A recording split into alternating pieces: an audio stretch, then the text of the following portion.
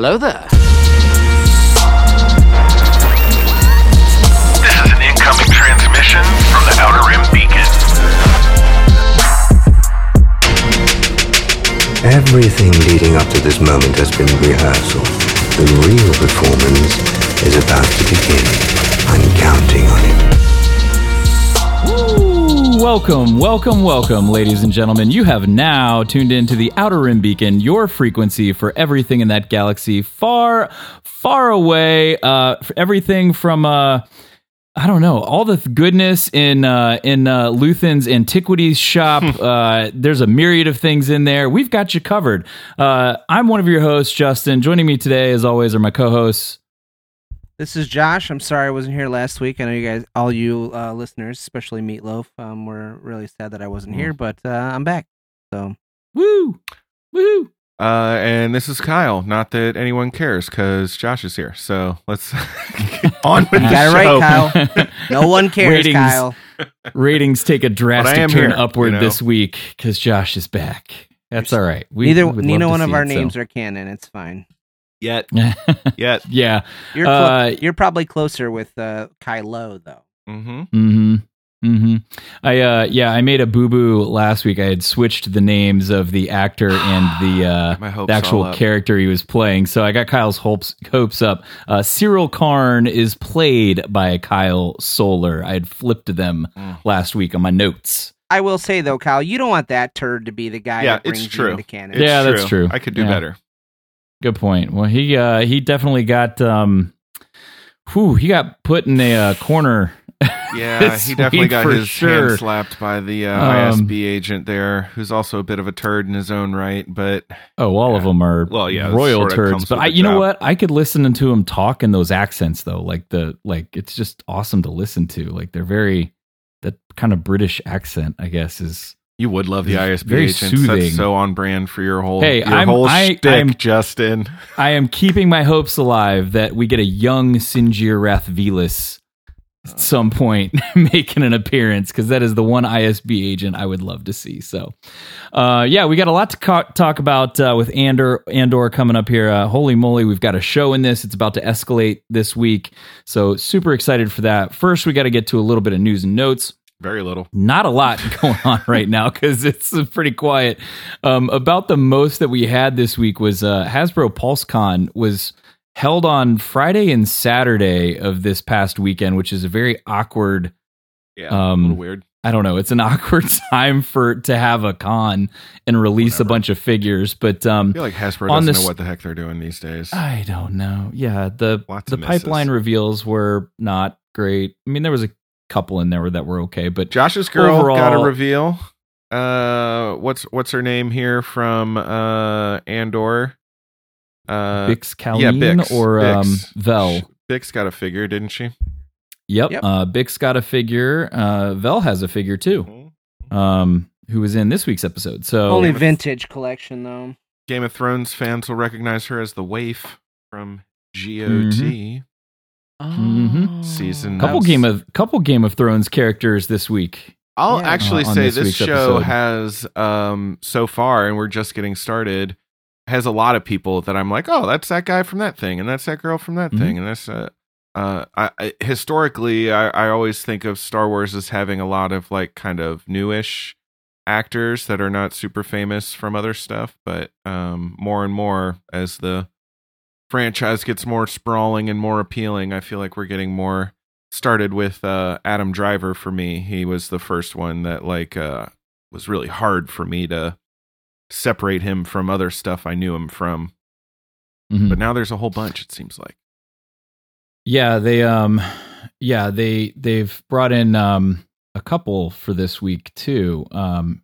Major Partagaz is Anton Lesser, who is also in Game of Thrones. So there's a couple here. Well, I can't remember their names off the top of my head, but two of Vel's crew. The one guy was in Bear, the show about the Chicago restaurant that's super popular right now, and then the other kid who like sits in the hammock, like the soft-spoken one who fell asleep on watch. He's from a Netflix show called The End of the F***ing World.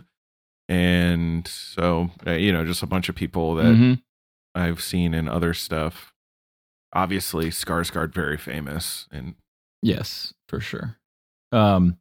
Yeah, so we've got anyway, so Hasbro, we got sidetracked into the show already. Hasbro though released a bunch of pipeline figures. They did finally post the Vintage Collection 3-pack rescue set from Mando, which is $75 for 3 figures that they've already produced. Jeez. Black Series, and Andor, the packaging and isn't awesome. Isn't it just black and white, solid? It's not even fancy. Well, it has like a window on it where you can see, and it has like Mando and like the little flame things in the Dark Trooper, maybe like in one scene, and then the other was the band, the modal nodes, or some one of the package. Oh yes, that's in just plain white with black ink packaging. Mm-hmm. Yeah. Yes. Yeah.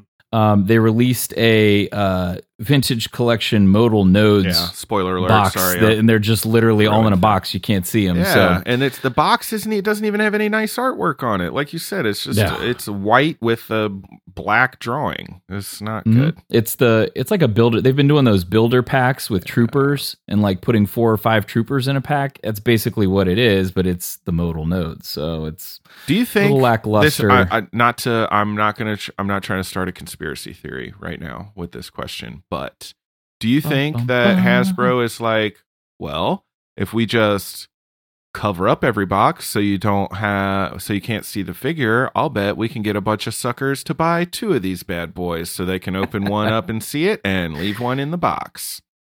Good. That's a good point. I see where you're coming from there. Because otherwise, why would you leave the plastic on the Vintage Collection figures but take it off the Black Series figures? And I think everybody was really happy with those Black Series packages that had the nice artwork on the side so you could display it sideways with the angled box and the picture, or from the front where you can see the full figure.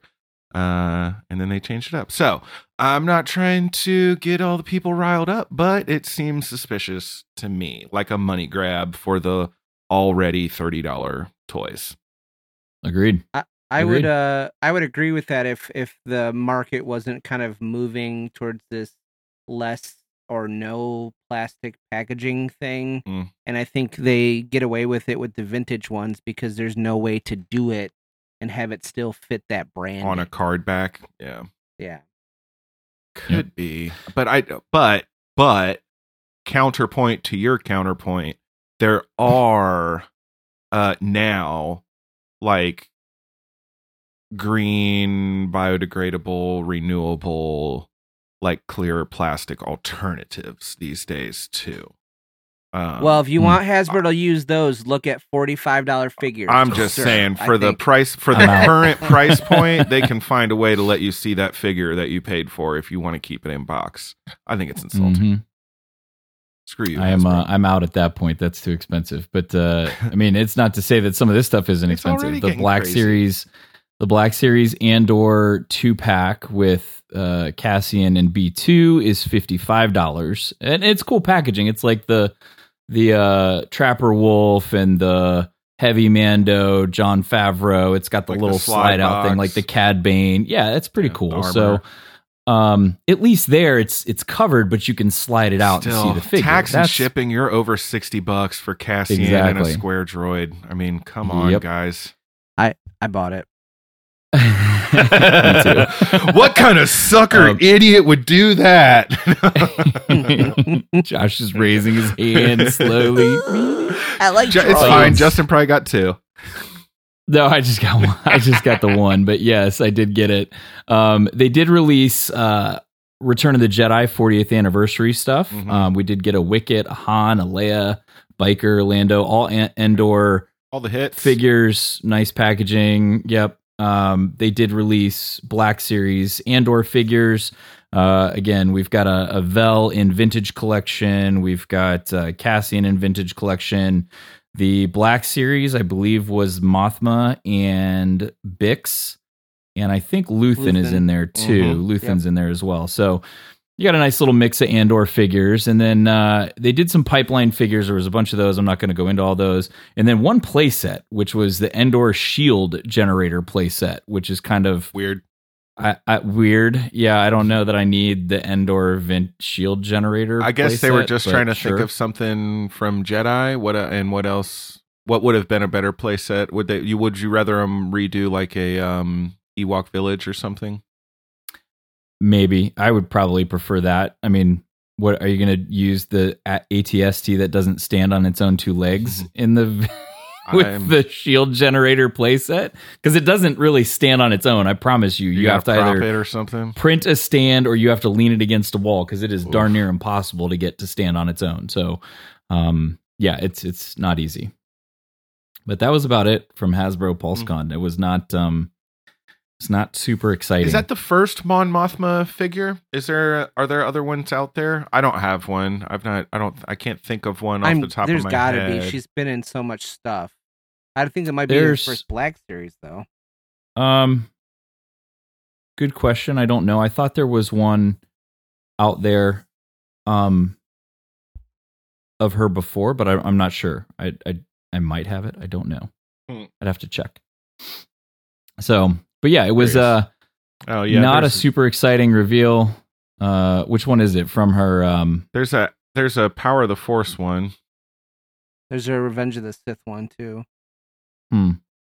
But not a Black Series, not even a previous Black Series from Return of the Jedi. I'm seeing the Powers of the Force one, and then I'm seeing the I don't know what it's called, with like the kind of McQuarrie looking Vader in the back and the bubble.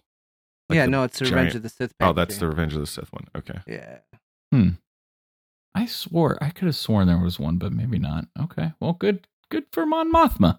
I'm all about it. She's her storyline in this is very interesting to me, and her husband is a turd. We'll get to that, I guess. But go ahead, Josh. What do you got? Yeah, we got that. I just wanted to say which ones I got. Okay, lay it on us. So I picked up, as I already said, I got the B2 Emo and Cassian slider pack one. I picked up Mon Mothma, obviously Bix, and then I also got the Wicket Return of the Jedi one, because in this house we usually buy all Ewok and Mon Calamari things. Okay.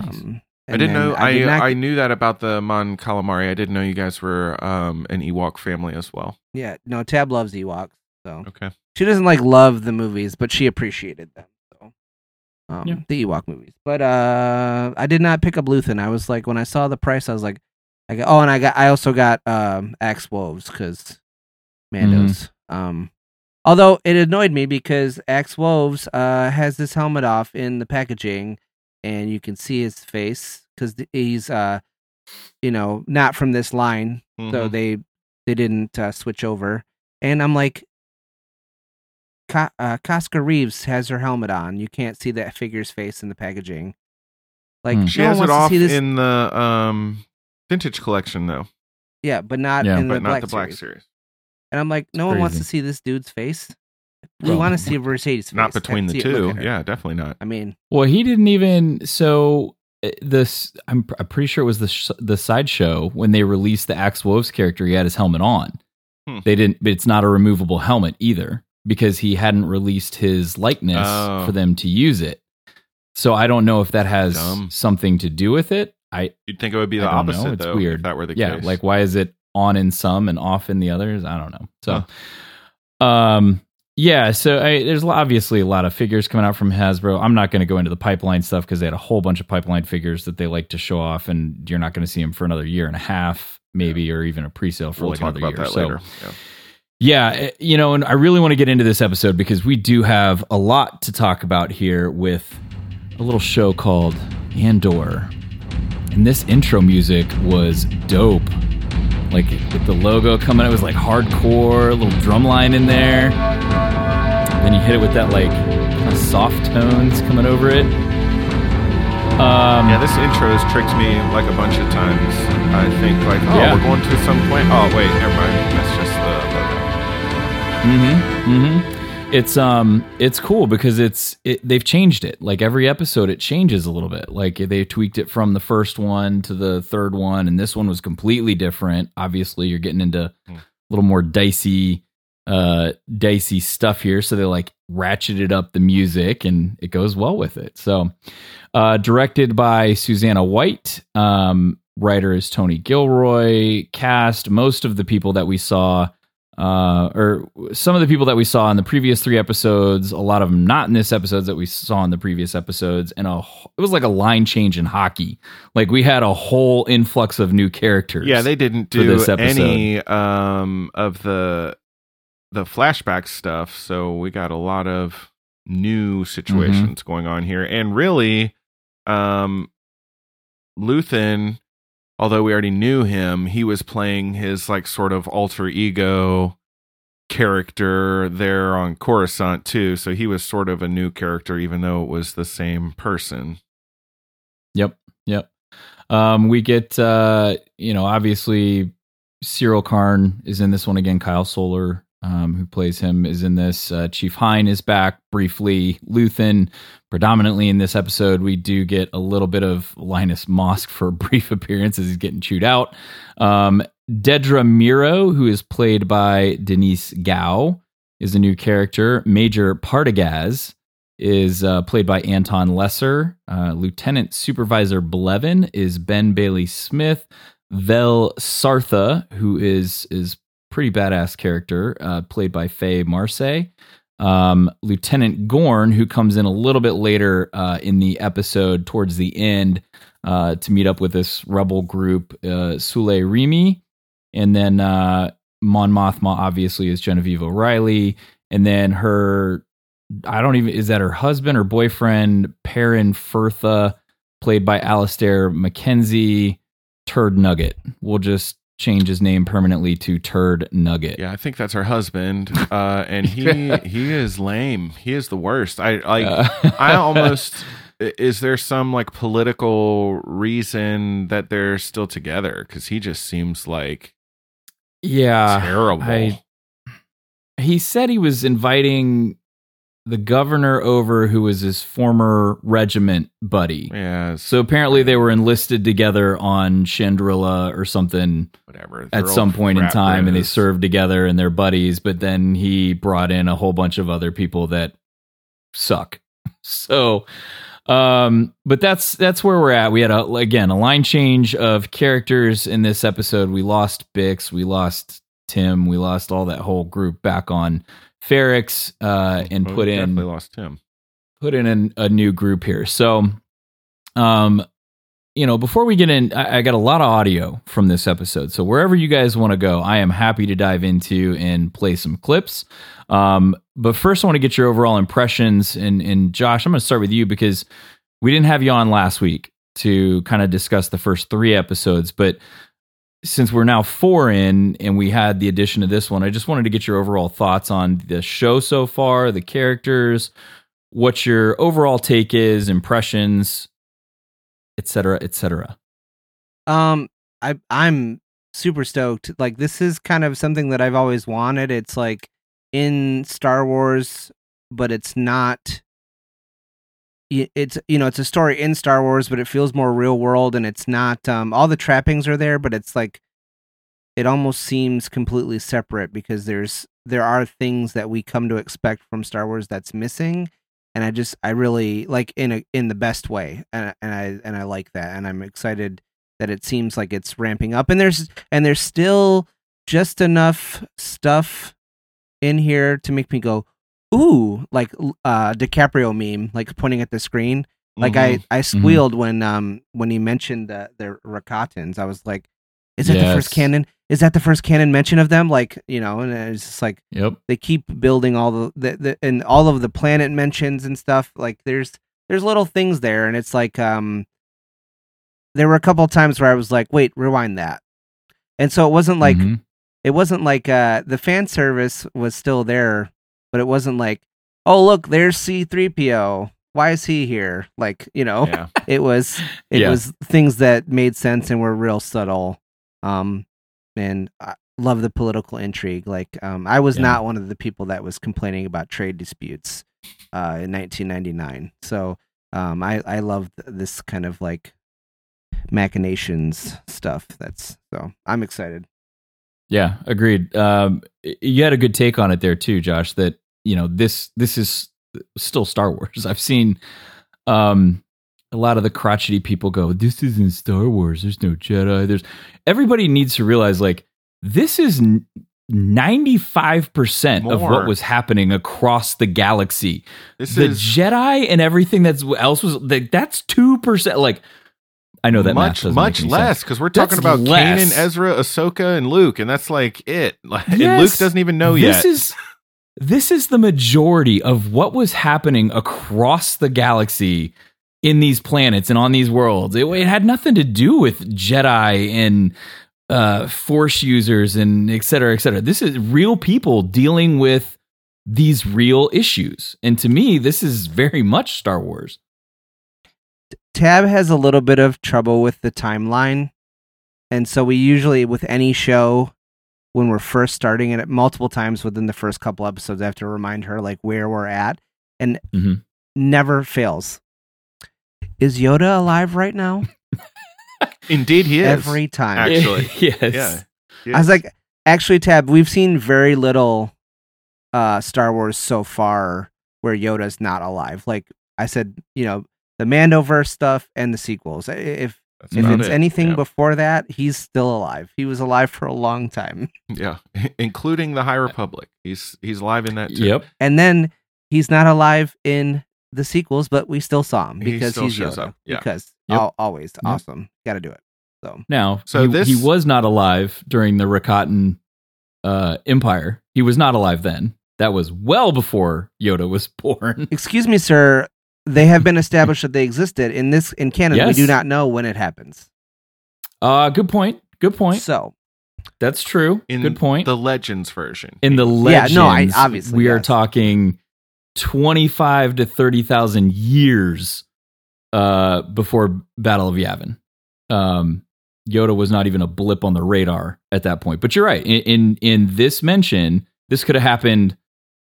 Yeah, we don't maybe shortly before High Republic. Could have happened after High Republic. We don't know. It's just a mention. Doesn't necessarily make everything that was Legends canon. It just makes the Rakatans canon. Yeah. And this is our first mention so they were mentioned one other time in the Clone Wars? Star Wars Build the Millennium Falcon 47 book or whatever that is. I'm actually not sure what that is. It's like a kid's like activities book, I think. And I'm not even sure what the mention was. Yeah, it's a magazine. But this is our first like mention in something that's not like a print, like weird print thing. Nice. And since we're talking about it, this current time, the main timeline of Andor, not the flashbacks, is taking place 5 years before the Battle of Yavin, which is season 1 of Rebels. So clearly this is that to me, season 1 of Rebels, because I'm so familiar with it, helps that really put it in like a specific time frame. And since I know exactly what the Ghost Crew was doing and how they were operating as like a single cell, they didn't even know there was a larger rebellion out there. Maybe Hera did a little bit, but that kind of frames that for me personally. So we know that there are people out there who are really not happy, but largely the galaxy is just kind of plugging along under this tyrannical, oppressive dictatorship or whatever. I thought this episode in particular, did a great job of linking a lot of the things that we know are going on that we've already seen or read about through all of the shows, animated, live action, the books, etc. Including in the ISB meeting, there's a mention of Ryloth and Scarif. Uprisings on Ryloth. There's increased traffic going to Scarif, building traffic going to Scarif. And then in the very beginning of this, and I'll play this clip, it's Luthen and Cassian on his ship. And they kind of have this discussion between the two of them of who Luthen actually is to Cassian here. And I'll play that here. What's powering this? I've been in a Fondor Hallcraft. I've flown them. Never seen one do that. Well, it's been a day of surprises for all of us. You're bleeding on my floor. Fix your Stop arm. that.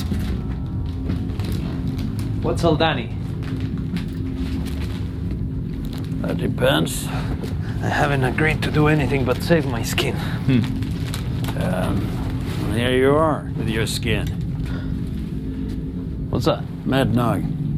Need some of Just a this. sip.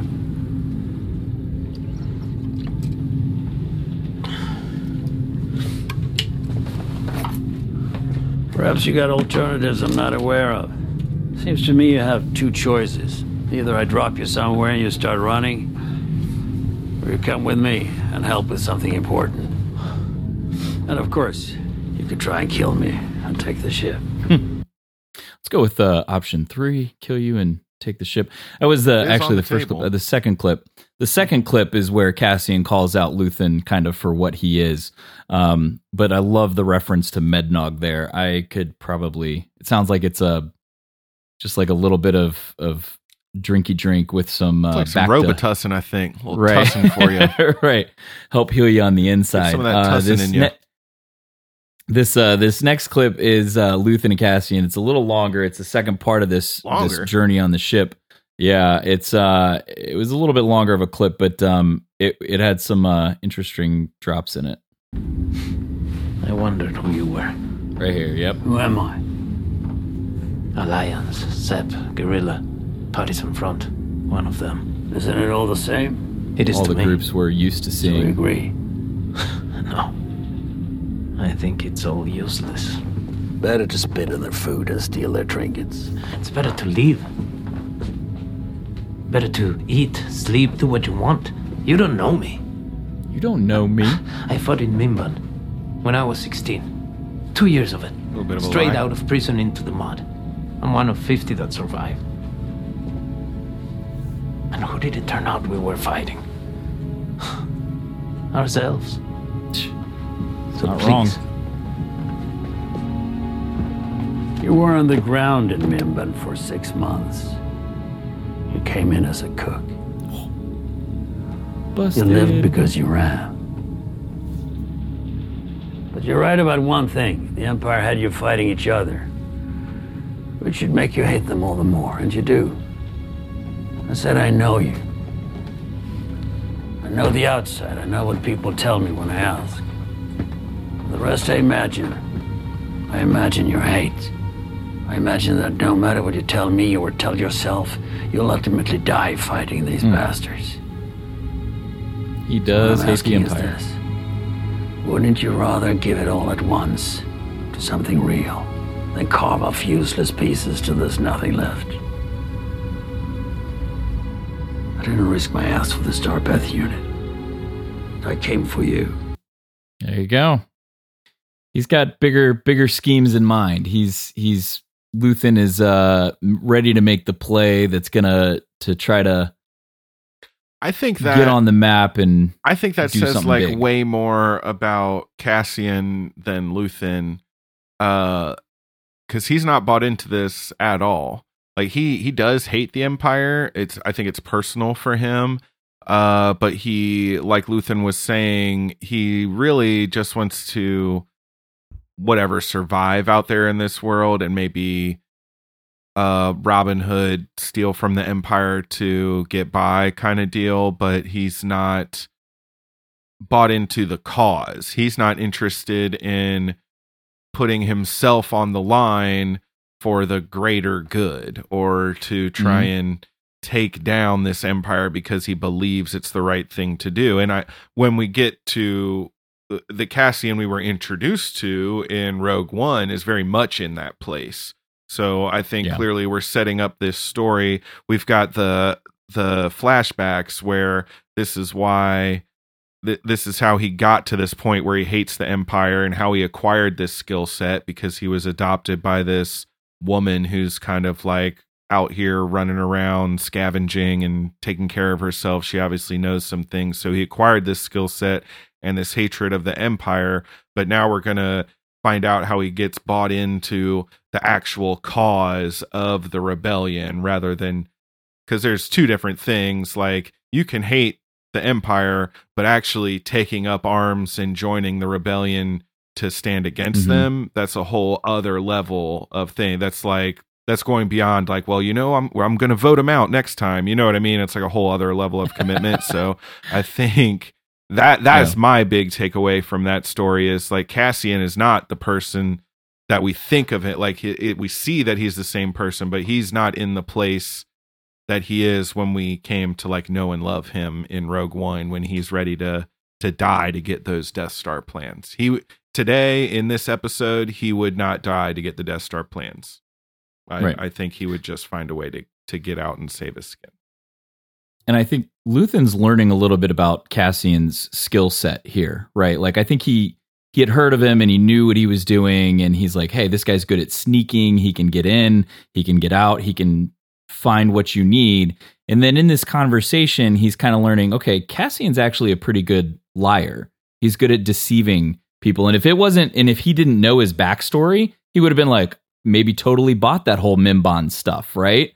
But he knew him, and he's like, no, he's like, yeah, you were a Mimban, but you were a cook, and you survived because you ran away. He's like, but you're good at escaping and getting out of things. And then when he kills the 2 security officers, he knew, okay, he's not afraid to go down that path. He's not afraid to pull the, as they say. Exactly. So now he's like, okay, so I don't just have a thief on my hands. I have a legitimate mercenary who can do the job that I need him to do, but also go a little extra if he has to. Do we think that was the first time Cassian had killed somebody? That scene there in the first episode? What are our thoughts there on that, guys? I think so. I think potentially, yes. He didn't react like he's done it before. Yeah, I think that was the first time for him. Yeah, and I think he had... And the first time was an accident. The first guy that he punched in the face or headbutted or whatever he did there. The second guy, I think, was more of a scared reaction. He had to. And he was concerned. Yeah, he had to at that point because he's like, well, I can't just walk in with this guy and make up a lie because they're going to believe this guy, not me. He could have knocked him out and ran, I guess, but like... And his genuine concern to get off the planet and try to get away after that because he knew what he did, I think you're right. I think that was potentially his first kill. So, and kill. Yeah. And Kill-tacular. So can I, I got a question for you guys while I've got the floor with my hilarious joke. So we've got, I get the 3 main story points we're looking at here. We've got like, Cassian meeting Vel and her group, and he's setting up for this heist situation.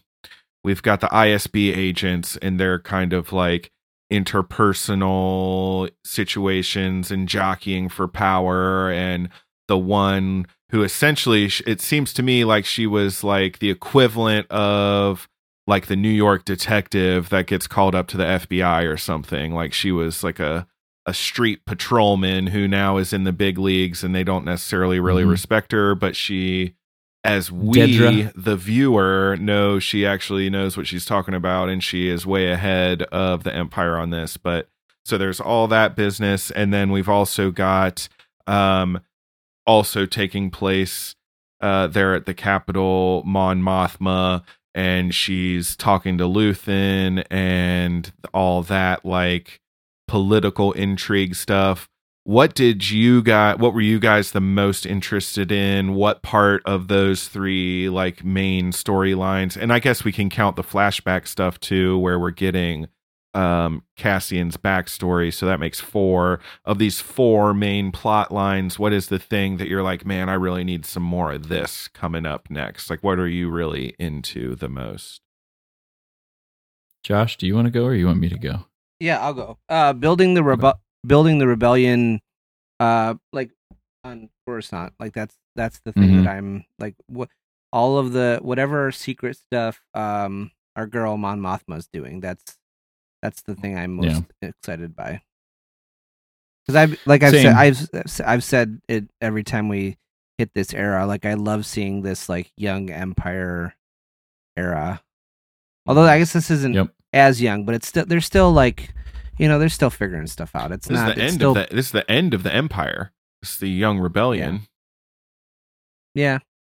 We'll call this the mid empire. I mean, not by math, but I don't think the downfall really. Isn't the empire going to end in like 8 years? Yeah, that's no. I'm 8 out of 20. Josh, I mean, that's 1.5.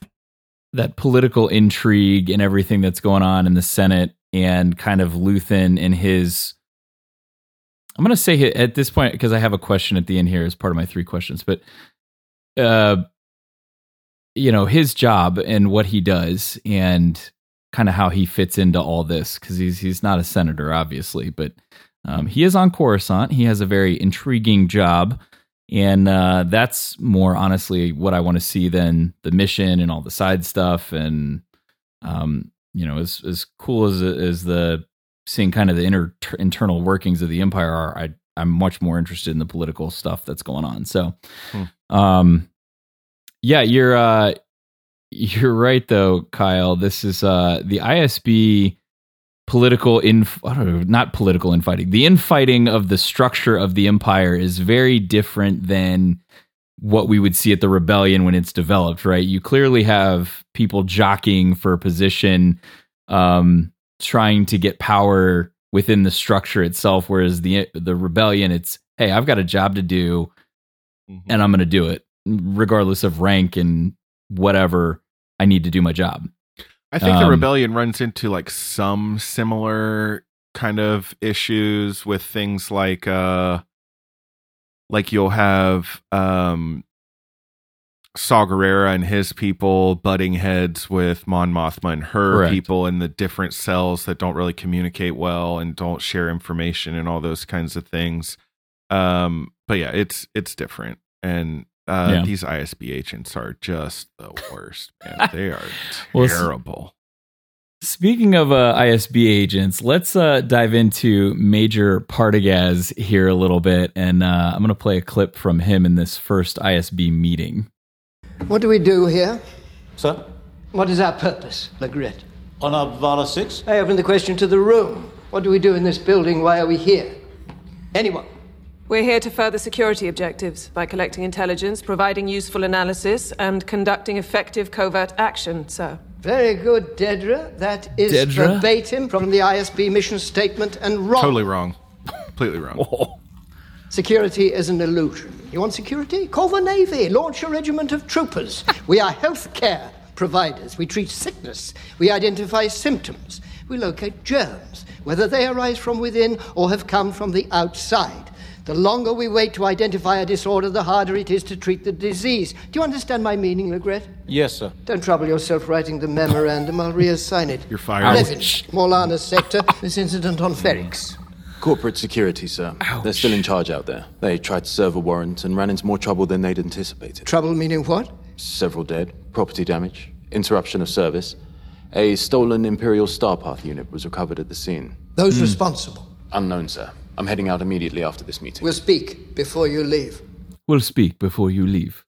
Look, if even the Empire's offering universal health care, that's an even worse look for us than I thought.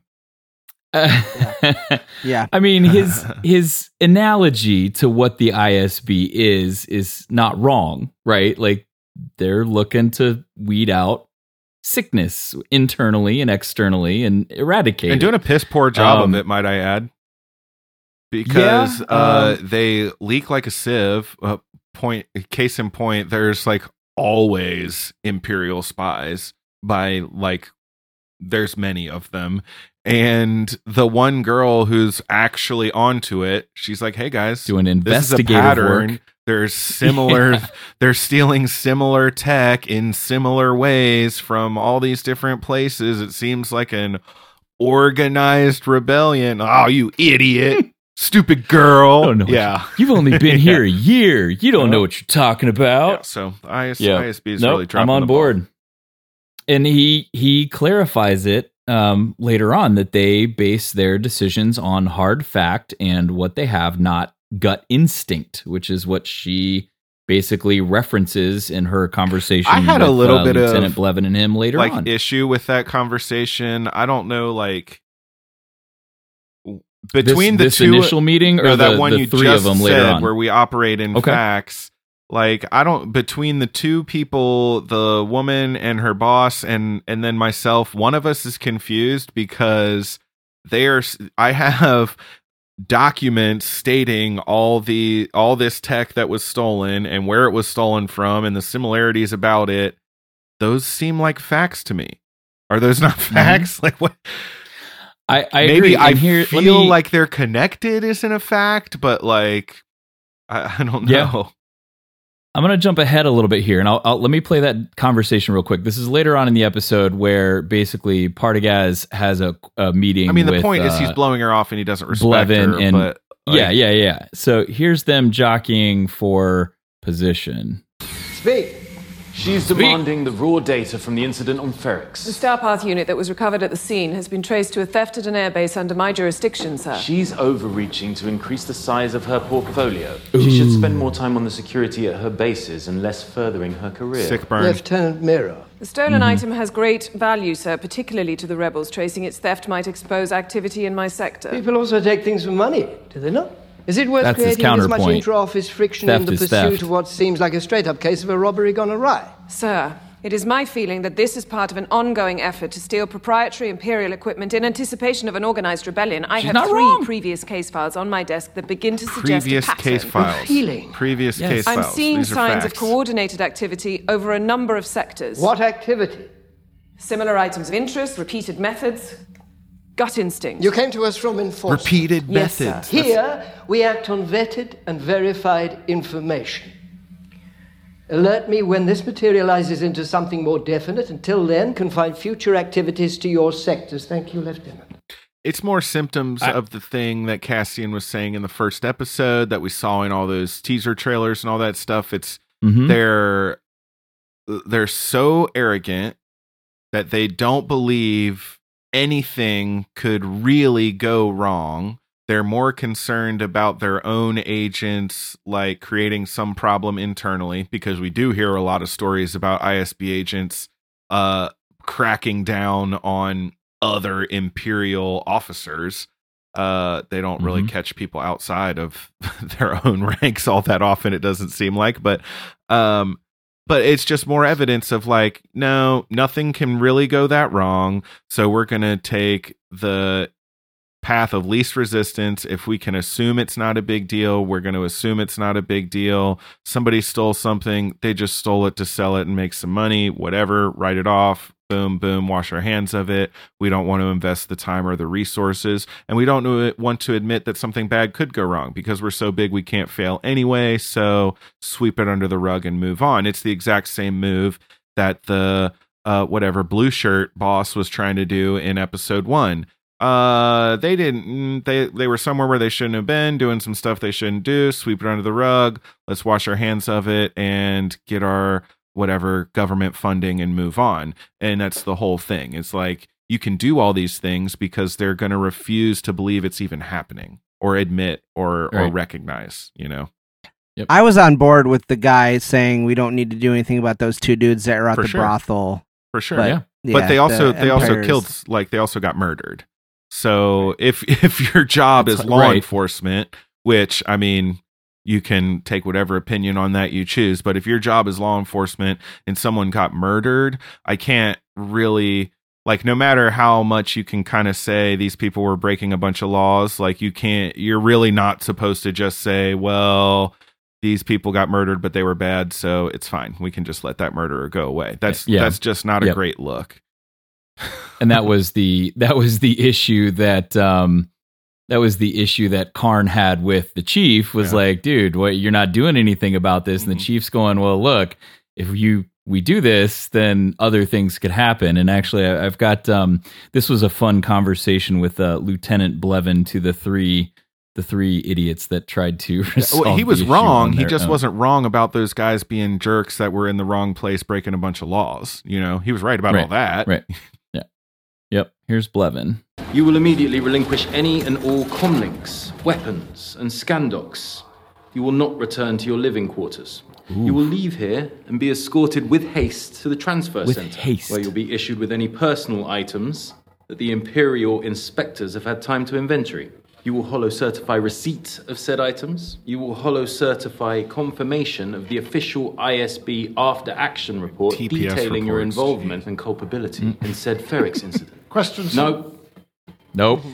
And no, you will not waste further Imperial time reading the report. But I've had nothing to do with this. Well, exactly. What a whiny little bitch response. Well, I didn't even do anything. The combined ingredients of idiocy, ineptitude, and total disengagement for this farce to have reached the full apex of incredulous disaster. Seriously? The guy sticks his hand up. My files are filled with corporate security fiascos, but this takes the prize. And you, Deputy Inspector Khan. Proud, are we? Take solace in this. You will not be replaced. You've rung the final bell on corporate independence. As of this morning, the Milana system is under permanent Imperial authority. Ouch. Congratulations on that. And that is not what you want. Because things get a lot worse for the people on that planet when the Imperial authority comes in. See Governor Price on Lothal when she screwed a whole bunch of stuff up, and basically they just said, all right, you can't deal with these people on your own. You need help. So, you know what? The one thing I will say is the ISB is super efficient in how they run these meetings. I wish I had meetings at work like this that just came in and boom, boom, boom, you're done, and then I'm gone. I would save me another 30 minutes to an hour, I think regularly, at work. As someone who works in like a sometimes horrible corporate environment, I felt the same way. Like, was my need like, right? Oh, can we just like, what do you have to say? What do you have to say? What do you have to say? Okay, we're done.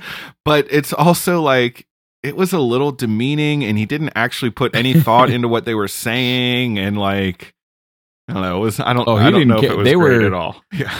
They were getting scolded there. The first meeting, the Partagaz meeting, right? When he's in the big room with all of them, and the one guy's like, dude, you haven't filed your report yet. Don't even bother with filing it because you can't do it. Yeah. I'm going to have this person do it. That kind of meeting to me was fantastic. Like, I would love that. I go in there, boom, boom, boom, get it done and gone. But that's not the way that we work. So, but yeah, these three are clearly in trouble. Big Boo Boo, they're getting demoted. What is it? Karn goes back home. I think they're getting full on fired. Mommy, yeah, his mom like slaps him in the face. I bet he hasn't. Hugs him. I bet he hasn't been to see her in like 10 years or something stupid. Like, he probably has just been working, and that's why she was mad and whatever. But now he's jobless and homeless, so he had to go crawling back to mom. Yeah, I don't know what's going on there, but she was mad and then happy, so I don't know. A lot going on there. But let's go back a little bit here, and let's go talk about the Kuwati Kyber crystal that leads to a giant reference here. And again, we alluded to it a little bit in the beginning. This is a shorter clip, but this is kind of what Luthen talks about. Take this. What is it? It's a down payment. It's a Kuwati signet. Blue Kyber, Skystone, the ancient world. Celebrates the uprising against the Rakatan invaders. Don't take less than 50,000 for it. Just know it will always be worth more to me. I want it back when this is over. If I live, I want it back. This is very interesting. Dude's just walking around with a blue Kyber crystal, that he willingly just gives up. Well, it's got some kind of personal significance to him, obviously. Fake. Agreed. But he it was the down payment because he promised Cassian money, and I think the deal was half up front, half when you're done, but he doesn't actually have the money, so. Yeah. And I want to follow that, though, because we meet Vel, right? Luthen goes out and talks to Vel here, kind of explaining to her, like, look, you're not going to have a merc with your crew. They've clearly been setting this mission up for months, and he's trying to introduce somebody 3 days before they're supposed to go ahead with this mission. And she is not happy about it. But once Cassian comes out, he meets Vel, and they start their hike back to the camp. This was kind of an interesting bit of dialogue between Vel and Cassian. Who is he? You should have asked him that when you had the chance. He told me you were the boss, and you wouldn't like my being here. That's about all I know. He is something we will never discuss. When we get to camp, we're going to tell them this was my idea and we've been planning it all the while. We never mention him. If you change that in any way, you and I are going to have a big problem. Interesting bit of dialogue there. He is something we will never discuss. Not someone, something. Do we think that is alluding to what he is doing with it, like trying to start the rebellion, or do we think that's something more? Do we think they're related? Neither. I think it's just the way she turned that phrase, and she is the only one in her crew that knows about him, because he has to stay separated from all these things as much as possible, and so they just can't talk about it. I don't think I think it's just she was given like a smart aleck response to his question and phrased it that way. I don't think he is something has any deeper meaning to it than that. Okay. Maybe I'm wrong, but that was No, I'm with you. I think it's just that he's I don't even know that her group her group doesn't even know where their funding or support comes from. No. Well, and it was like she was saying, we're sleeping in the dirt and eating whatever, and I think they assume they don't have any funding or support, I think. Even though like she was probably getting intel from him and presenting it as her own or something like that. Taking a few liberties here, but I think that's pretty close. Yep. And we got, like I said earlier, we got some of that in Rebels too. Hera was explaining that to Sabine, that there's all this separation and people don't know who other people are on purpose. So they can't give each other away. It's protecting themselves, less likely to get caught. And just like Mon Mothma was saying, there's spies everywhere and everybody's being watched. And, he is operating, as we saw on Coruscant, in his disguise there, with his wig. Yeah, that he's a good hiding. Wig too. I mean, he's hiding right in the belly of the beast. So he's got to be careful.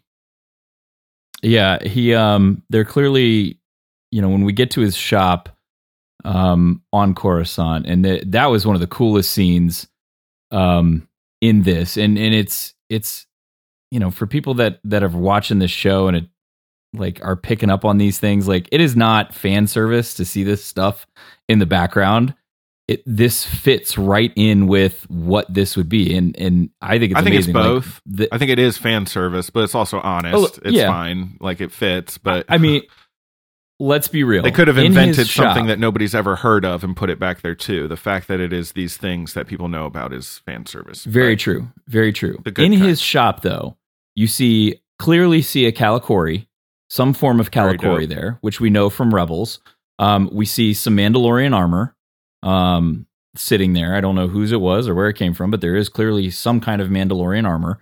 There is a Gungan shield in the background. It has the wick outline of it. There's a Gungan shield sitting there. The one he discusses, the Utapowan monk cudgel, which looks absolutely brutal as a weapon.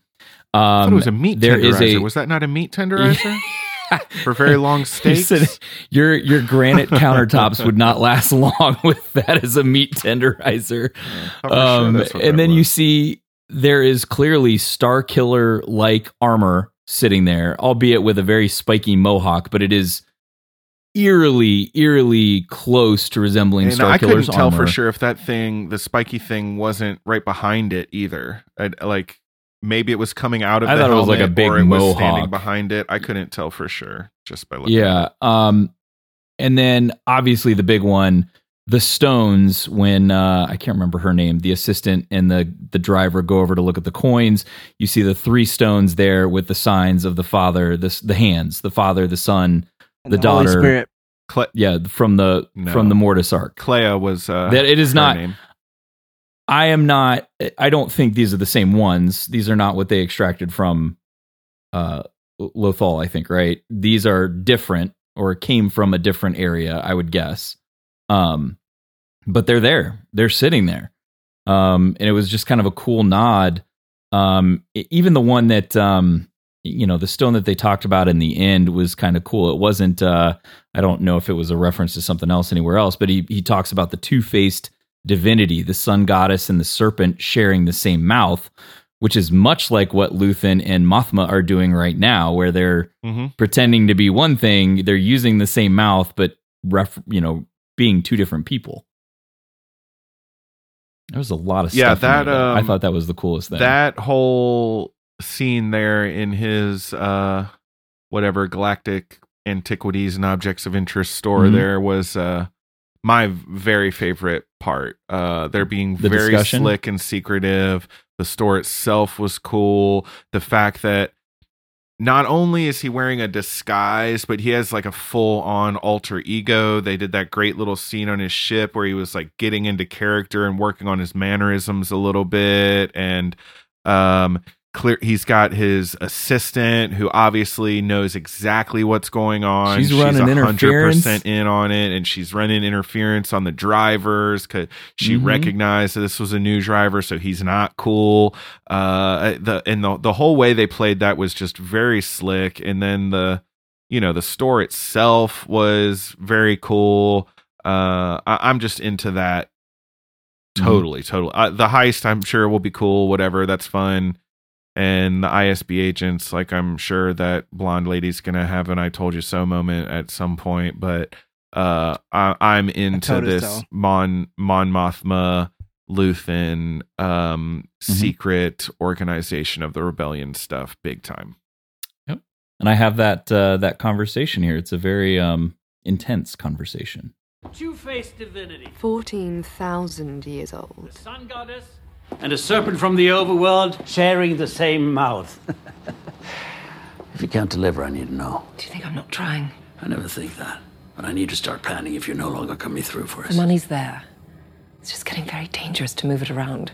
I can't pull funds the way I used to. They're watching me now. They're watching everyone. This is different. They're everywhere. There's a new spy every day at the Senate. I visit the bank. They're all new faces. You got a new driver. I feel under siege. Being watched. I have many mouths to feed. I can only forage for so long. I found someone I think can help me. Dun, dun, dun. Someone who? To bring into the circle? No. I know what I'm asking. No. We're vulnerable enough. We need funding, not more people to worry about. Don't lecture me on vulnerability. No one's more at risk than I am. You think I haven't thought this through? I'd be the first one to fall. Oof. She's not wrong. Question, who do we think she wants to bring into the fold? That's what I was going to ask. I don't think it's Bail. I think he's already in it. The senator from Naboo. Okay. You think... Mr. Binks. Shut up. Mr. Binks. It could He's got to make up for installing the Emperor. I mean... Could be. Needs a redemption arc. I don't know. I don't know that it's Bail because I'm assuming he's already in it at this point. He's in the circle. Presumably, right? Presumably. I mean, I would think Bail would have been in it as long as Mon Mothma. I would have thought those two were the main organizers. I mean, because Bail's been against this since the very, very beginning. We know that from the prequels. Right. He was, so I'd be surprised if it was him, but I don't know. I can't think of anybody else that we would like immediately recognize either as like, architect of the rebellion. Just throwing this out there. Live introduction of Senator Rio Tucci. What if it's a Mon Calamari? That could be. They're crucial I'm to the rebellion, but we don't get a lot of them. We only get them from like the military side, but they had to be involved on the, kind of underground movement too. It's the delegate from Malastare. No, time will tell. I'm willing to bet it's somebody we don't know yet. I worry that next week they're going to let this storyline simmer and make us wait on it, and we're going to get more flashback stuff. That could be. Yep. Maybe not. I don't know. But that's my I hope they don't make us wait another week for that. Yeah. I did love, the different views of Coruscant that we got in this episode. People have been wanting some live action Coruscant again for a long time. Yeah. Speaking of live action, the sets and the architecture that they've used so far in this show have been gorgeous. Doing anything in the Scottish Highlands. Yeah, that's the stuff that makes everything really look stands so out huge. To me. The idea of being on Coruscant is cool. I mean, the CG buildings, whatever, but those big wide open fields and whatever fjords and plains and whatever they've got going on out there looks that stuff's really cool. Yeah. Yep. All right. Well, let's dive into 3 questions here. I'll start with a simple one. Where do we think Cyril Karn's going to end up after all this? He's clearly been demoted, or at least on leave for a little bit. Where do we think he ends up, and how does he get back into the fold in this show? Because I can't imagine he's done. Josh, you have a theory? I feel like part of the way they were presenting him in the lead up to this is like that he might have some redemption arc. But at the same time, he seems too square for that. So I'm thinking that he finds himself crossing paths with that ISB agent somehow and finds he has an axe to grind against the one that came and laid down the law, and so does she. So he finds a way to like redeem himself in the eyes of the Empire to make up for his, blunder. That was similar to my guess. I think so obviously they disbanded this blue shirts, private security, and he got fired. So he went crawling back to his mom's house, and he hasn't visited her in a long time, and she was mad. So he's going to lick his wounds a little bit, but I think he's going to still take this thing that he was investigating very personal. And he saw Cassian. Remember, he had his gun to his head and he told him there's 14 of us, whatever. And then he knows Cassian not only killed those first 2 people, but now killed a bunch of his people that he took there on that mission. So not only does he have like a vendetta because he lost his job, he feels all this guilt. So I think he's potentially going to keep kind of hunting Cassian on his own and keep pulling that thread on his own. And then, like Josh was saying, that's going to cross paths with this blonde ISB agent whose name I don't know yet. Dedra. Is that her name? It's Dedra. Okay. So, or Dedra Miro. So I think their paths are going to intersect because they're unknowingly kind of working on this same project, this same kind of mystery.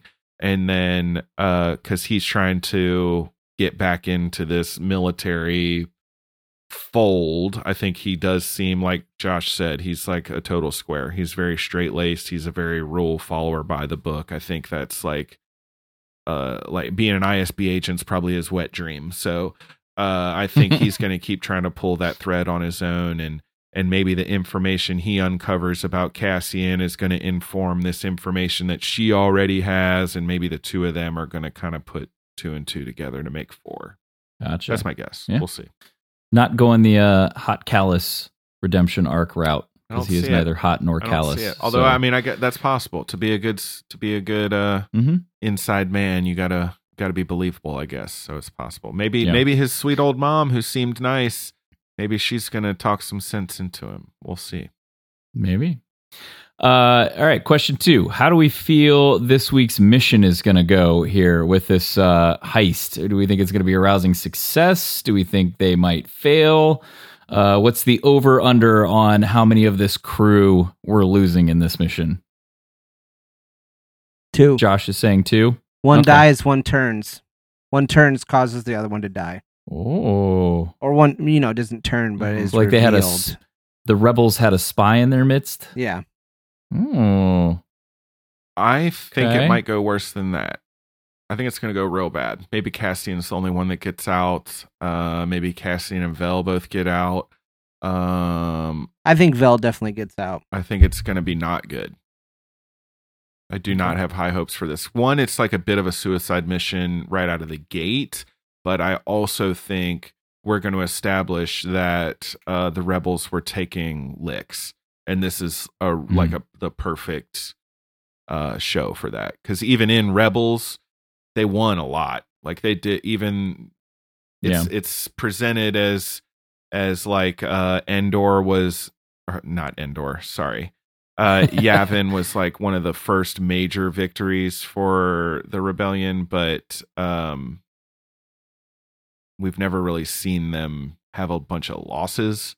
So I think maybe this Andor, we might see him take some lumps. Obviously, we know he gets out, but I think there's gonna be some rough go of it through this series, probably. Yeah, I think the loss is going to be how we get some more buy-in from him. Mm-hmm. Oh yeah, for sure. Because that's part of his story is we got to turn him into a true believer. To go from this, drop me off, I don't even want to do the mission, I'm just going to run. To I'm getting paid. Me and Jin are going to sacrifice literally everything for the rebellion. Yeah, good call. And then question 3. And Kyle, you and I kind of discussed this a little bit last week. So Luthen carries around this very interesting retractable cane. Dude is an antiquities dealer on Coruscant, knows his history, knows a lot about what he has in that room. Casually carries around a very, very old Kyber crystal.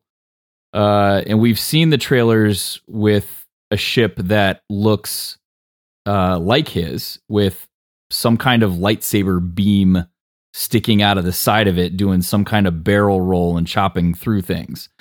Do we think Luthen is potentially a Jedi in hiding, or potentially just a Force-sensitive individual, or just a guy that knows a lot about a lot?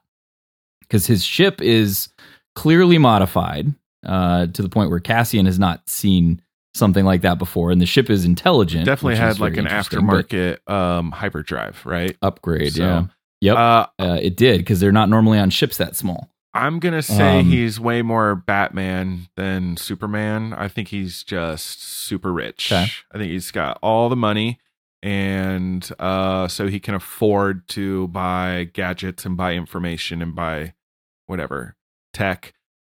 Because to me, my guess, the way I'm reading it right now, is that he opened this antiquities shop, which, like, opening a store is one thing, that's expensive, but to open like an art and antiquities gallery, that's like a whole other level of expensive, right? Because one, nobody's ever going to buy that stuff, and two, like that's the most expensive inventory you can possibly have.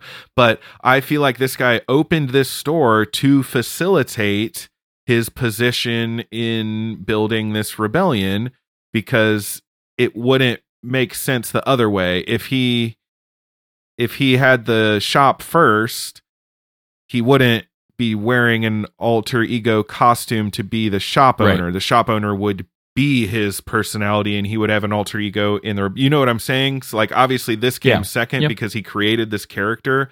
So to be able to like just set up this shop as a front for meetings with senators and important people in Coruscant, for the, like, you've got money to be throwing around. I'm talking cash, Boku bucks. Like, while we're talking about that, let's take a look at Mon Mothma's penthouse too. Like, she's financing the rebellion Loaded. and living in that spot, she's got some cash too. But yeah, I don't expect to see any Force users in this series at all. I think his superpower is cash. I like that. I like that Batman Tony Stark analogy. He's just got a lot of cash, but he's a normal dude. Josh, what's your take? Kind of the same thing, or you think he's hiding something? Yeah, I mean, Kyle, I think really hit the nail on the head there. I don't really have a whole lot to add to that. I think I'm interested to see what happens with him. I'm wondering how is he wealthy, but like where's the money coming from? I wonder if he's Chandrillan, because it seems like they're very, very wealthy. Like that might be a pretty wealthy planet, and maybe that's he and Mon Mothma's connection. Could be. Maybe she's financing his whole thing on the back end too. I don't even know, but there's more to that story. Yeah, I think, and that's what makes it so intriguing with Luthen is his backstory and what's going on there. That's the fun part, I think. Yeah, I don't think he's a Jedi though, for sure. I don't. Yeah. Anything else you guys want to chip in for this week's episode? It was a fantastic episode. I enjoyed it. I liked it. I definitely, there's a lot going on that I want to know more about. I don't get the haters, the people who are like, you know what I mean? Like, it's not Star Wars. Yeah. The complaints don't make sense to me. Why do you want every question answered in the first 2 episodes anyway? So I'm really enjoying the ride. I think there's a lot of stuff that, can be really interesting, and I'm excited to see where they go with it. Yeah, agreed. Josh, anything else? Same. I'm so stoked that we're getting awesome new Star Wars content, and I don't understand why people have a problem with it either. Although anytime something is different, or anytime something exists, I think this is a really nice bookend to the Bad Batch as well, because the Bad Batch were forming the Empire, and in Andor we're forming the Rebellion, and we're gonna take down the Empire. And I think they're kind of nice little bookends. Oh, very nice. Yeah. All right. I've enjoyed the dialogue that's written in the show and the actors. This was the most dialogue heavy episode yet. Yeah, and very good portrayals of these characters. The dialogue's been outstanding. And the scenery's been great. I love like the live sets. Like I love location stuff versus, don't get me wrong, I love Mando and I love the volume, but seeing stuff like in that grand, just raw natural state is very, very cool to see. Well, let's wrap this thing and we'll head on out of here. You're all clear, kid. Now let's blow this thing and go home.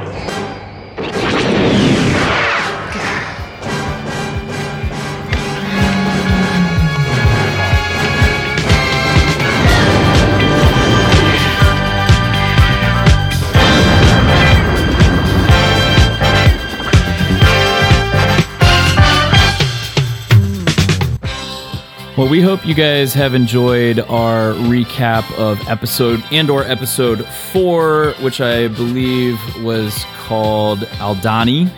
And in case your meetings this week don't go as smoothly as an ISB meeting, go ahead and grab yourself a big old jug of Mednog and sit down and listen to our recap. We'd love it if you did. You can catch us anywhere that you listen to podcasts. You can find us anywhere on the social medias, Facebook, Twitter, Instagram, Outer Rim Beacon. You can email us, outerrimbeacon@gmail.com. My name's Justin. You can find me on Twitter @IamTheBendu. Where are they going to find you guys at? This is Josh. I'm on Instagram and Twitter @Battle of Tanab. This is Kyle, and I am KB_legend on Twitter and Instagram. As always, get out there, do something Star Warsy this week, have some fun, and stay away from anybody named Perrin Furtha. Guy is a jerk. Yeah, don't go near him. He's the worst. I would go to his dinner party, though. That's Penthouse is sweet. Hey, he said those people were fun. I don't know how blocking trade routes is fun, but sure, whatever. They don't feel guilty, so they probably are having a good time. Apparently not. You don't knock it till you try it, Justin. That's my weekend plans now. I'm going to go block some trade routes. Thanks, Josh. I'll try anything once. All right, everybody. As always, may the force be with you. Always. Cassian Andor. I hate it when he says it that way.